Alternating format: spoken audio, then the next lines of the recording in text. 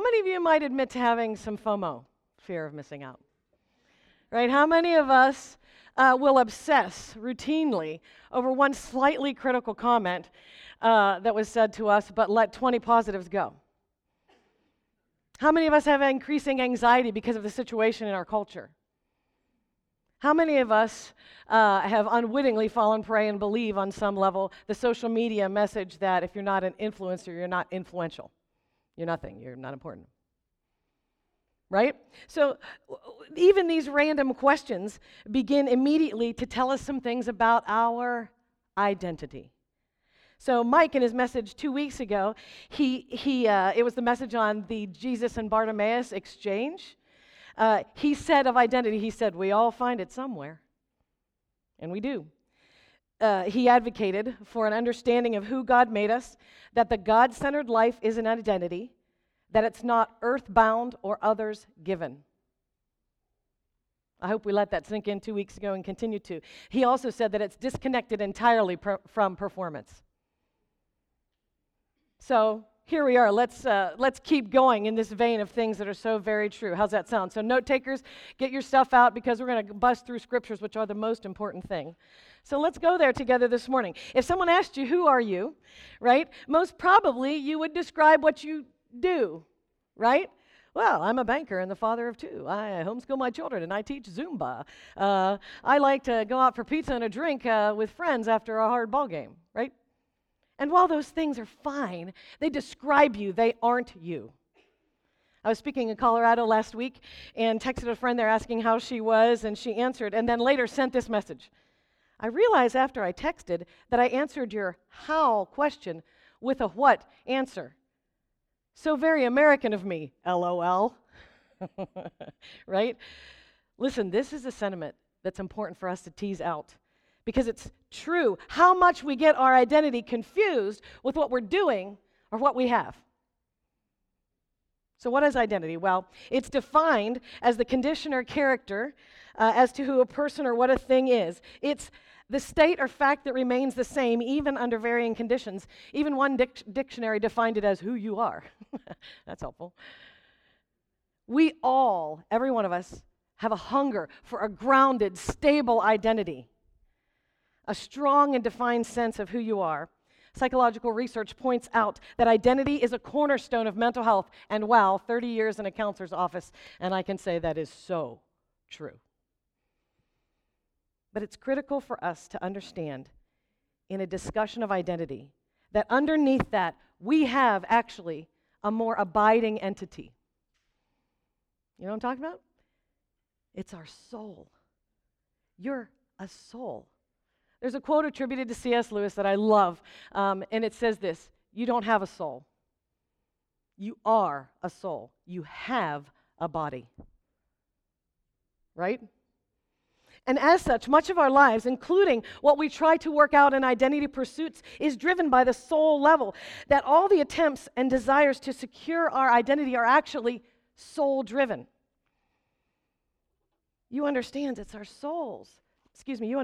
our souls pushing us to want value, meaning, impact, beauty. Those are soul desires. And if we don't know they're things of the soul, not of the world, not of the flesh, not of the temporary, we'll take those desires all sorts of places, won't we? Come on, from sports to shopping to sex to stocks to social media to scotch, I don't know. Don't we? See, we tend to take these soul desires to people and circumstances kind of like this, kind of like, okay, if things are good, if they're plentiful, they're peaceful, or they're productive, then I'm good. But if things are not good, plentiful, not peaceful, not productive, then I'm not good. Or how much even to circumstances. If circumstances are good, I'm good. If people like me, I like me. If people don't like me, I don't like me. How many of us are living that way unwittingly? Because no matter, it's a fleeting way to live, because no matter how hard, for instance, a spouse tries to give you answer the question of your value or your worth, he or she can never ultimately do so. You get that? Because he or she's a spouse, not a savior.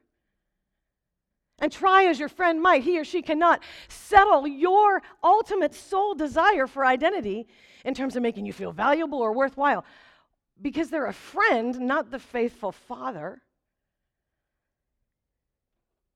See, if we lived from our souls, truly, we would stop unwittingly setting the people in our lives up for failure by releasing them from having to be identity and security givers to us. And taking our identity to circumstances or to the world where things can change in a heartbeat is obviously pure foolishness. Haven't we learned from tragedies, unforeseen terminations, pandemics, that everything can change in a minute, right? That there's not one single circumstance ever that cannot be completely changed in a moment.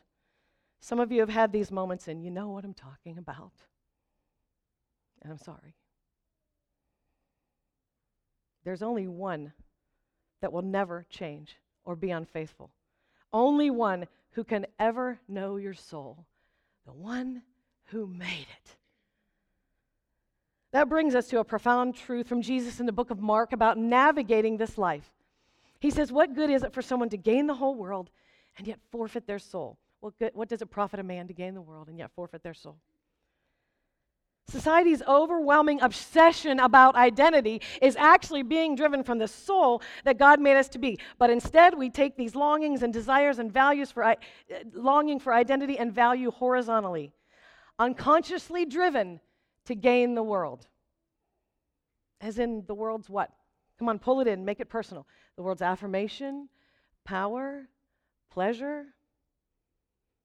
We take desires of our souls to people, possessions, pleasures, performance, positions, productivity, pursuits, and circumstances, and it will never work to bring us peace. Choose which one of those P's on that list that you struggle with the most. Why? Why will these never allow us to settle into the gravitas of identity that we long for? Why? Because it's a mismatch. You are an eternal being. You're a soul, right? And those things are of the temporal. They're temporary. You can never have the eternal satiated in the temporary. Jesus straight up said so. In John 14:27, he said, this is so great, he said, peace I leave with you. Oh, isn't that good news? Brothers and sisters, peace is possible. But as though we needed clarification, his disciples needed clarification, and we do as well. He says, peace I leave with you. It's my peace that I give to you. Not going to be yours that you gin up. Oh, and if we're still confused, he further clarifies for us, thankfully. It's not as the world gives, do I give to you. We will never have the peace of a settled identity, seeking it from the world. Augustine said, our hearts are restless until they find their rest in thee.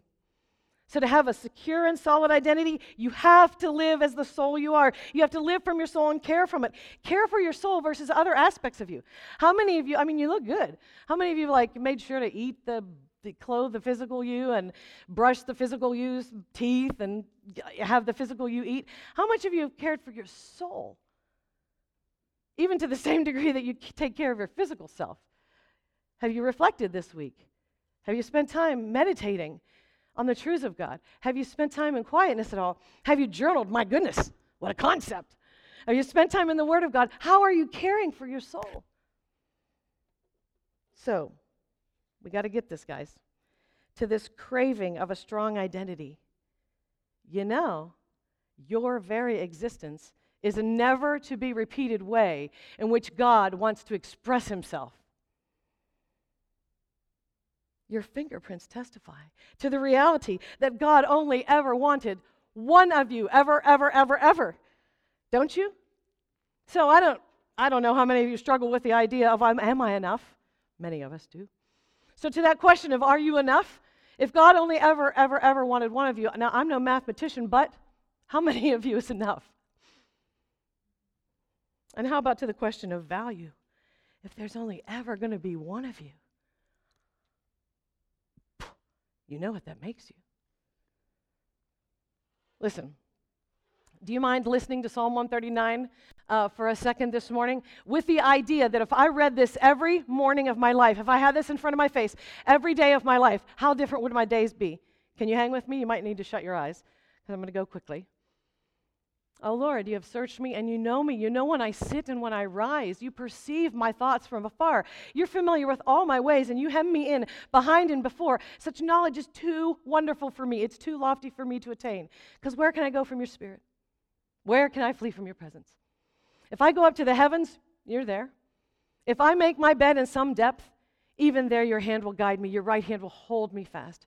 If I say, surely the darkness will hide me and the night become dark around me, the night will shine like the day, for darkness is as light to you, because you created my inmost being. You knit me together in my mother's womb. Right? I am fearfully and wonderfully made. Your works are wonderful. I know that full well. My frame was not hidden from you when I was crafted in the secret place, when I was woven together in the depths of the earth. Your eyes saw my unformed body, and all the days ordained for me were written in your book before one of them came to be.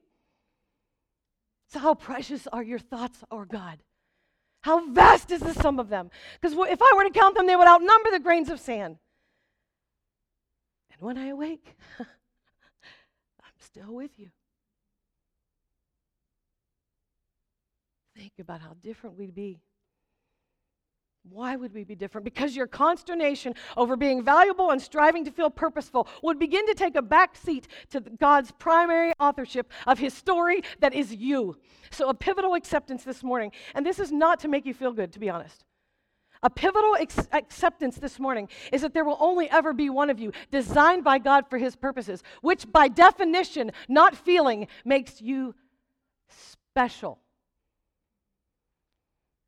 Ephesians 2:10 goes, it's great. It says, for you are God's workmanship, created in Christ Jesus to do good works which God prepared in advance for you to do.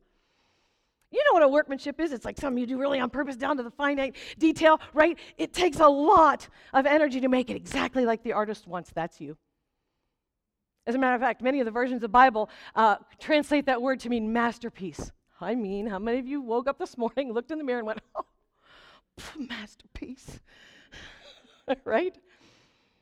Maybe you take issue with the suggestion that you're a masterpiece. Well, consider this. The earth is situated at precisely the perfect distance from the sun so that the temperature is neither too hot nor too cold. If the earth only rotated 364 times instead of 365, our days and nights would be 10 times as long, making life impossible. If the axis of the earth were 45 degrees instead of 23, the core of the planet would become so hot that, again, life would become impossible. 21% of the earth's atmosphere is oxygen. If it were 50%, a mere striking of a match would set the planet ablaze. But if it were only 1%, we wouldn't be able to breathe. And the same God that did that made you. And in Psalm 149, verse 4, it talks about God's posture to us. He takes delight in his children. He crowns the humble with salvation. Zephaniah 3:17, the prophet continues to express God's heart towards us. It says, the Lord your God is with you, the mighty warrior who saves. He will take great delight in you. He will no longer rebuke you in his love. He will dance over you with joy. He will take great delight in you. Do you hear? God's posture towards you is delight. So when you think about how you delight in something, what does that look like for you? What does it look like for you? So when you say, dear God, what is your picture? Is it, or is it like, where did you get that picture? Where did you get that picture? That's not from the Word of God. And to the point of identity, 1 Peter 2:9, it's so robust with identity. I can hardly take it in. You're a chosen people, a royal priesthood, a people belonging to God, that you may declare the praises of him who called you out of darkness into his glorious light. Do you hear it? Chosen, belonging, royal, holy. You got a purpose to deliver people from true who are trapped in darkness to light. 1 John 3:1 might be the summation of our entire message today, so can you get it in your brain or take notes? It's this. How great is the love the Father has lavished on us that we should be called children of God, and that is what we are. I love it that it says that is what we are. That's what we need to be speaking to ourselves and one to another. That is what we are. More than anybody's spouse, boss, friend, you're a child of God. And I think we need to remember something about this Father that delights in his children. We got to remember when we speak and think disparaging things, he's in the room. I don't know that I see any babies here, being held, but would you look over the shoulder of someone who has a brand new baby and go, meh? So why do you do that to the child of God in the mirror? Because that parent is in the room, and he loves the child he made you to be. So in terms of identity, you will never experience an identity resulting in true peace or joy until you, here's the word for the morning, discard yours or others' opinions of you and accept his view of you. That's Proverbs 3, verse 5. Trust in the Lord with all your heart and lean not on your own understanding, right? Trust God's word about who you are, not your own perception of you or others. From there, it makes no sense that we would live comparing ourselves to others, more concerned with how many likes we receive than the love of God poured out into our hearts. Amen? Insecurity, comparison, and popularity are show-stopping impediments to a life of longing fulfilled in Christ, much less a strong sense of identity. In fact, so very much of emotional difficulty and identity confusion is because of being completely consumed with self-hatred, self-loathing, self-doubt, out of comparison built upon our society, which is literally built on the mechanisms of creating discontent. See the Garden of Eden and capitalism. That's a whole other message. The bottom line is this: the comparison kills your spirit. It kills everything about God's desire for you to live in his truth. So let's take a second. Everybody know what this is, right? Right? We know what this is, right? Okay, so let me ask you a question. Doug, how much is this worth? Okay, are you sure? Erica, how much is this worth? $20? Are you sure? Okay. How much is this worth? $20? Are you sure? Okay, so that's what a lot of us are doing this very day, is we're like, I don't have good words in my head. Forgive this word. Prostituting around for how much is this worth? How much is this worth? How much is this worth? How much am I worth according to whatever your particular estimation of it is at a time? Okay, so how many of you in this room would want this? I wanted to get a 50 or 100. I just didn't have time and my ATM didn't do it. Right, but how many of you in this room would want even this? Right? Okay, so how about now? How many of you would want it? Okay. Okay, how about now?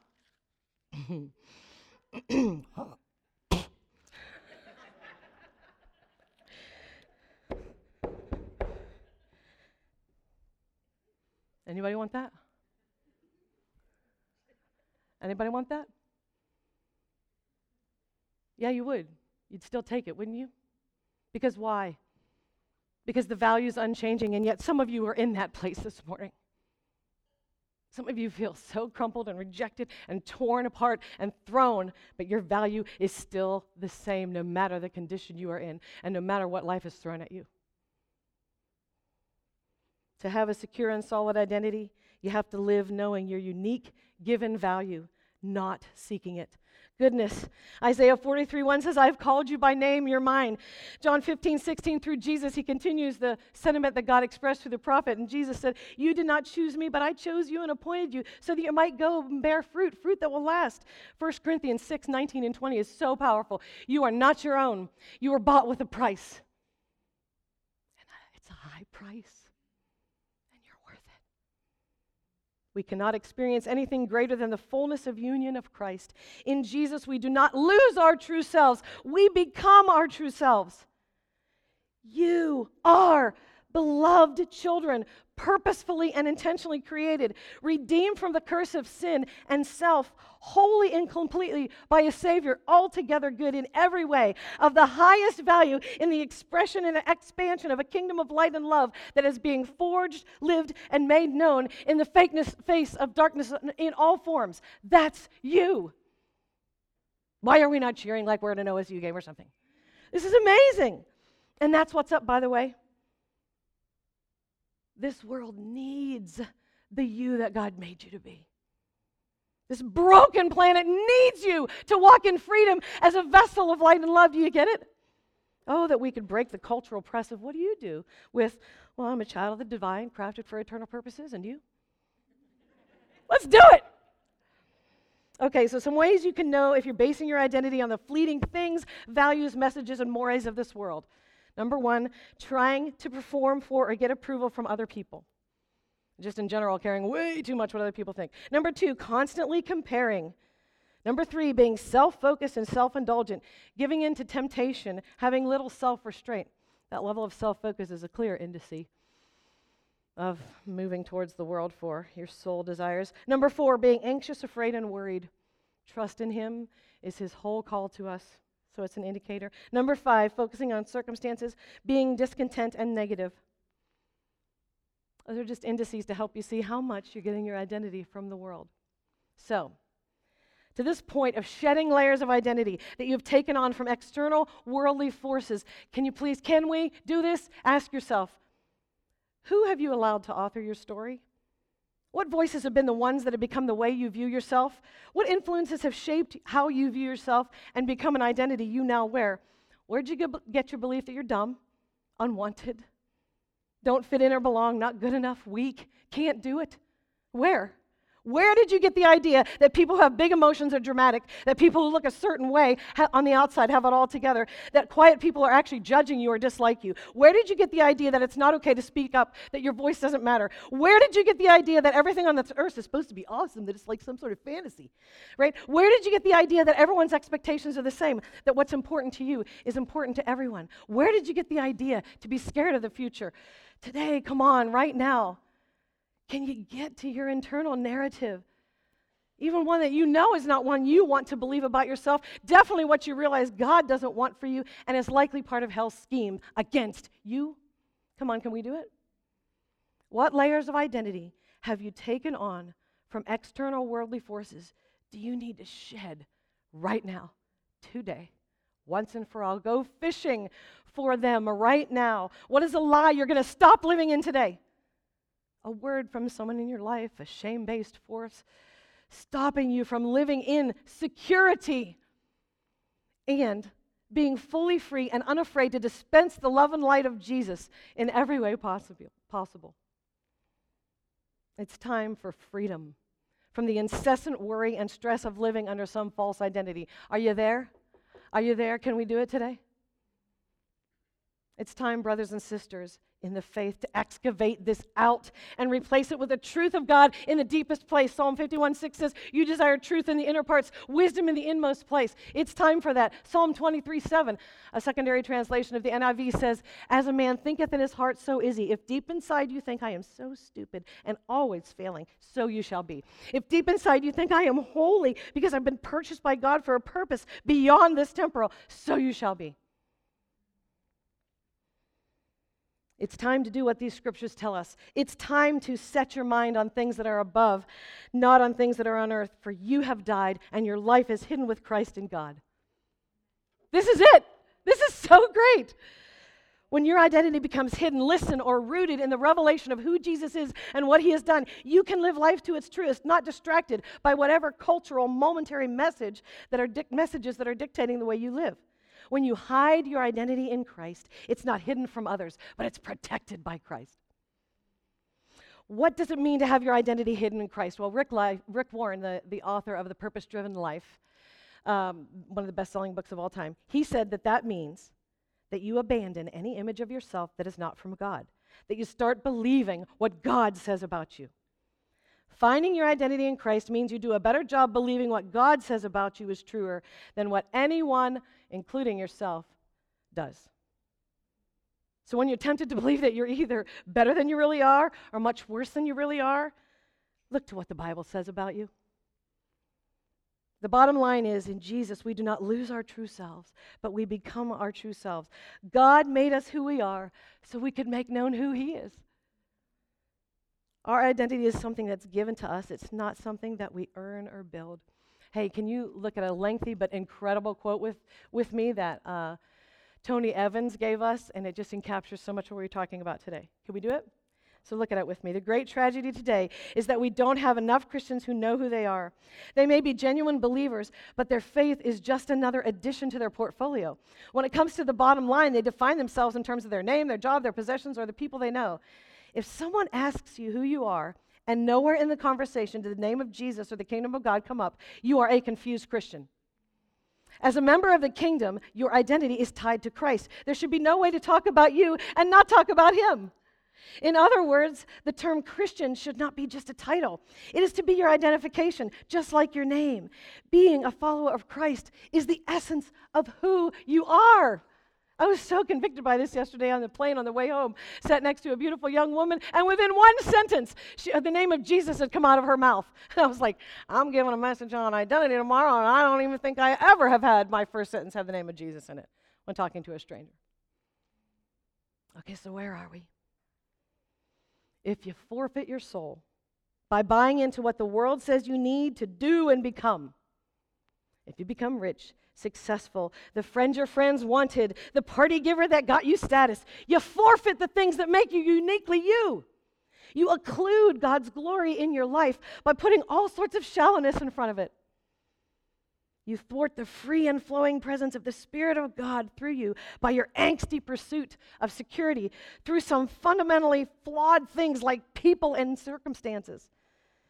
And in the day-to-day process of these death by 1,000 paper cuts of pursuits, we forfeit the beautiful soul God made in the you he made you to be and the you that he loves who you are. So, forfeiting the soul. I know of a woman who just wanted to feel special and beautiful the way she thought her daddy should have made her feel and he never did. So she married dutifully in what she thought was settling, but that desire for feeling special and beautiful kept pushing through, and we all know marriage can't ultimately fix those things. It pushed until she finally got it met through the other man, and she willingly gave away her family for it. And man after man, and a lifetime later, she lives alone now, often speaking of only wanting that family that she threw away so long ago. I know of a person who wanted to feel different than the skinny little sibling. So he pursued a lifetime of influence. He would railroad, step on, and use people in the process. He got there. People, they noted his every move, but a shattered family and society that chews you up and moves on quickly left irreparable damage to the people in his wake and the very influence and reputation that he pursued. I know of a person who hated her body, so hated her abused and non-conforming to fleetal societal messages about what beauty is, body, that for years she herself abused it. Then she got the resources to make it what she wanted, and she did through a lot of time in surgical offices. She now checks every box for the cultural aspect of beauty. Has the misery changed? Nope. Has the eternal cacophony of self-condemning words stopped? Nope. After all this time and money, having obtained a 20-year obsession, she is devastated to realize it wasn't worth it. For all these, how many lost moments of connection, beauty, love, serving, enjoying God, bringing joy to others? How many moments where peace could have been possible? How? By enjoying who they were, what they had, the place their natural proclivities and capabilities took them, and certainly the power of having a greater purpose, being part of eternal purposes. The story of Bartimaeus showed us that Jesus invited him to throw away worldly identity and follow Christ. Child of God, we are being given the same invitation today and every day of our lives. Do you actually believe these things of God? Do you? Do you actually believe them? You know what it is to believe. You know what faith is, right? Faith is putting your whole self in something. You people who came in here and just flopped yourselves down in the chair, you're distributing a ton of faith. I didn't see anybody examine the chair before they plopped their whole self into it. We are demonstrating faith in the I-beams of this building, every one of us, because we put our whole self in it. I have a lot of faith in the elastic of my undergarments right now. Because we put our whole self in something. Are you today going to put your whole self in these eternal truths of God that will outlast anything temporary? Let's put our whole self in it. So let's try to make it practical. And so I hope to this point you have some working knowledge of nutrition. I'm assuming it. So from here on out, what do we do when we receive a compliment? It's not meant to be identity food. Instead, like a refreshing treat, It's meant to be enjoyable, not sustenance. It's more like sugar or sweet, right? So if you get an enviable promotion, chew it like a piece of gum. It's refreshing. It's nice. But it's not intended to be identity sustenance. Just for a fresh minute. It's just a fresh minute. That's compliments. Criticisms. Okay, it's something that you learn from, but don't ingest a ton of it on purpose. You'll get poisoning. So think spoiled or damaged food or expired food or food you have allergic reactions to. Don't keep eating it. That's criticism. Culture, if it's something coming at you culturally, spit it out. Do not swallow it. Do not even put it in your mouth. Throw it out. Do not consume it. I want you to think rat poison, dirt, garbage. Clarity. Okay, that's something that's good for you. It's a little bit like looking in a mirror. It's a little bit like a really good, sober piece of feedback to you, or even your own perspective on yourself. That's good. It's something good for you, but not necessarily super enjoyable, but include it in your diet. So I don't know what it is for you. Think maybe like broccoli, like kale, like Brussels sprouts, like, I don't know, beets. So that's clarity. Keep a portion of it in your life. But here's your feast. Your feast is what's correct, what's credible, the truth of God. That's your most healthy, fueling thing to ingest daily, over and over again. It's like protein, fresh fruit and vegetables, water. Your body cannot survive without water. Your body can't survive without the living water of God's truth. It cannot. So your identity will not survive unless you feast upon the truth of God's word daily and take that living water in. So, let's review. Compliment, taste it only. Yum. Okay? Criticism, do not swallow it. Culture, throw it away. Clarity, oh yeah, take a healthy portion of that good feedback. Correct, credible truth of God every day, over and over, in abundance. It is your life. It is your fuel. All right, so let's tease it out for a second. As an employer, lets you go with some flimsy rationale, and you start spinning. What do? Eat some protein. You're too dizzy from dehydration. Drink water and eat true sustenance. Okay? All right? How about this? A friend lets you know that you're their only confidant on the very same day that you got the most likes ever on a post you posted or views of TikTok. What do? Do not eat that much sugar. Pair it with a protein or else you'll get sick and foggy-headed and weak. Seriously, true, right? We have to keep nurturing our souls with what is correct and credible. Otherwise, we lose our health, and honestly, eventually our life. We forfeit our souls. And we get a choice. You and I get a choice every day. Are you going to keep living on that which is actually soul sustenance or something else? Potentially even something making you sick. What good is it for a person to gain the whole world and forfeit the soul God made you to be? So listen to your soul and live from there. So from this moment on, from this day forward, can we answer the question, who are you? With, I'm a child of God, eternal being, made on purpose, by purpose, completely forgiven by a grace-filled Savior for whom I live and who lives in me. No disrespect, but that was pathetic. Band, come on up. From this day forward, are you going to be able to live, literally? It doesn't matter what you think of you and how you feel about you on a given moment, nor what the world thinks of you or how the world feels about you on a given moment. What's your answer to who I am? What's your resting narrative about yourself that every marvel flows back to? I'm a child of God, eternal being, made on purpose for a purpose, completely forgiven by a grace-filled Savior for whom I live and who lives in me. Can we do that? Can we? Yes, that's true. That's our lives. That is our lives. This is not just hype. You keep reading the Word of God and you will never stray from that reality.